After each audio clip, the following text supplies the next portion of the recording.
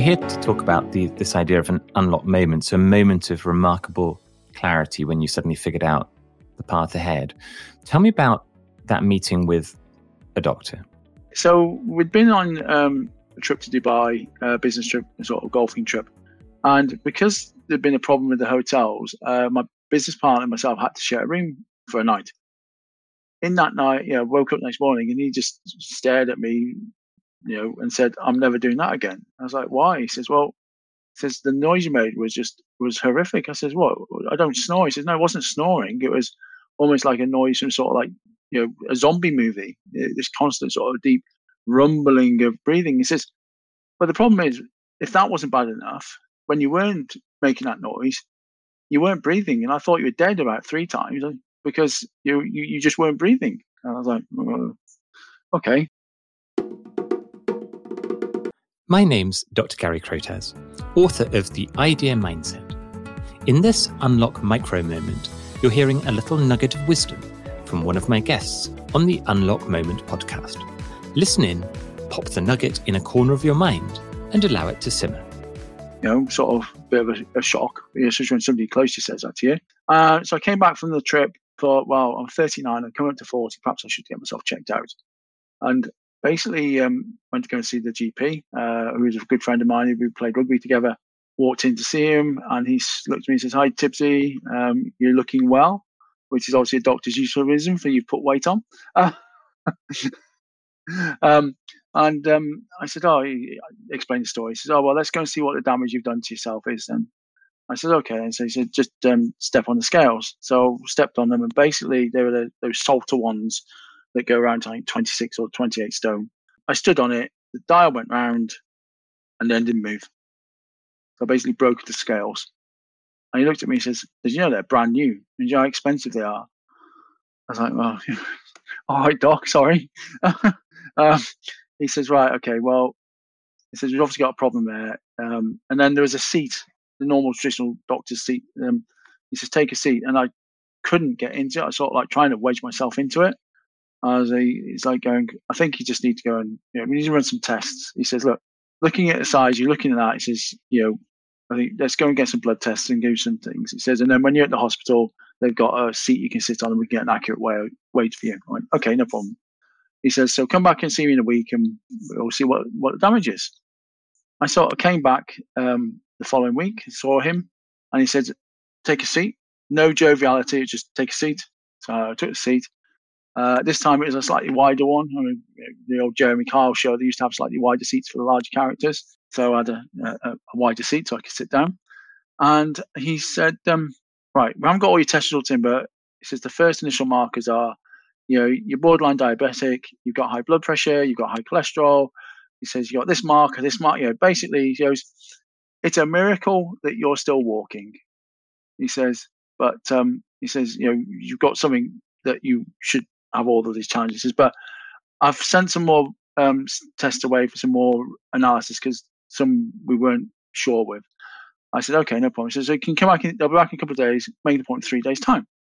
He says, "But you're gonna have to make some serious changes in life, otherwise you're not going to see your 50th birthday." I'm thinking that's 10 years away. Typical doctor being over dramatic. I said, "Okay, doc, no problem." So then came back 3 days later, and this was the start of my unlock moment, Gary. I walked in, and normally you have to enter this data on the form, and the receptionists don't know who you are, and you try to speak to them. They're obviously very busy and very professional. I walked in and says, "Yes, Mr. Tibbetts." I said, "Yes." He says, "The doctor's waiting for you, and he's in consultation room 1 or 0. It's on the ground floor." It's on the ground floor. I mean, that's not his normal room.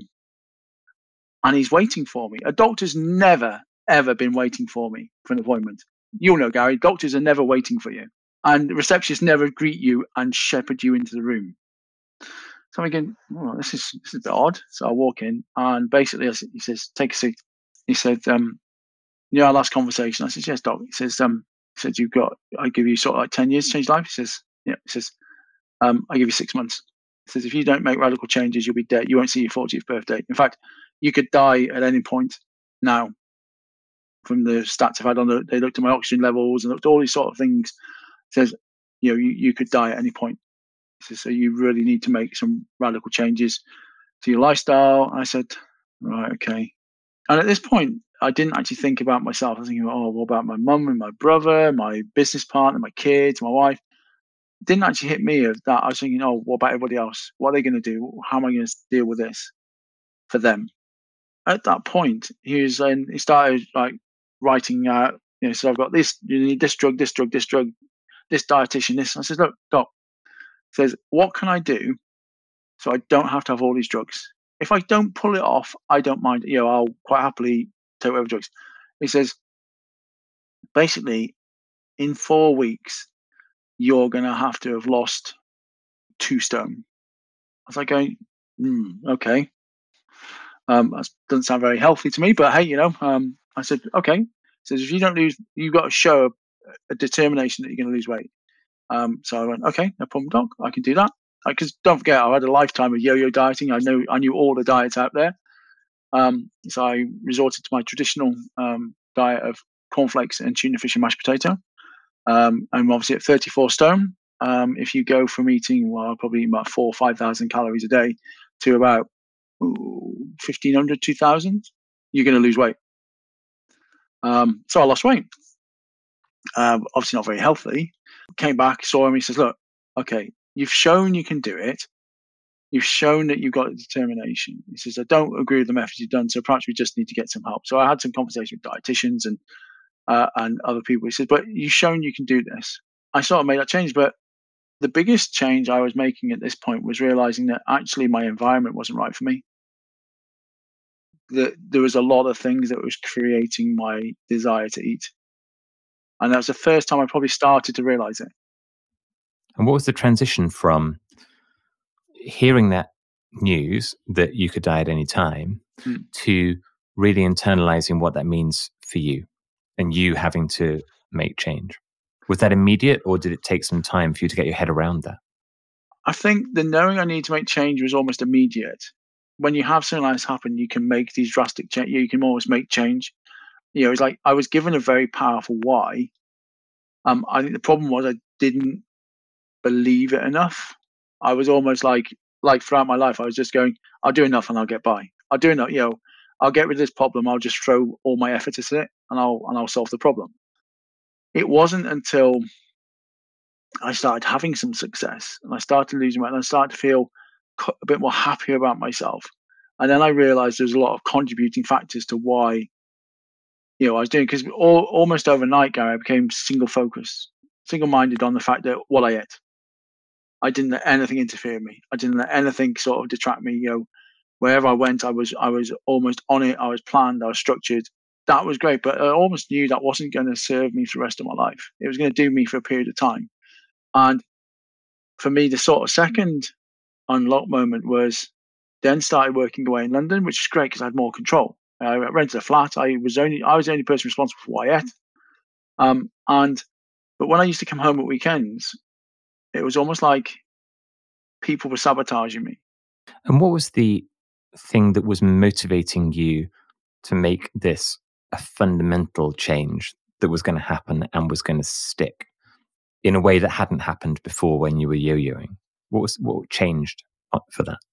I think for me this time, I'm almost sort of reignited my enjoyment of exercise, because I'd sort of, to begin with, I lost weight by just walking, and then I lost enough weight, and then being in London, I had access to a gym. There's a gym beneath the flats where I lived, so I could actually just have that sort of confidence of I want to improve myself. I want to do things. I wanted to get back to the sort of 17-year-old athlete again, and that enjoyment of training, that enjoyment of exercise, and having a sort of passion. And that sort of spurred on. That's what sort of the difference, almost for the first time in my life, doing things for myself.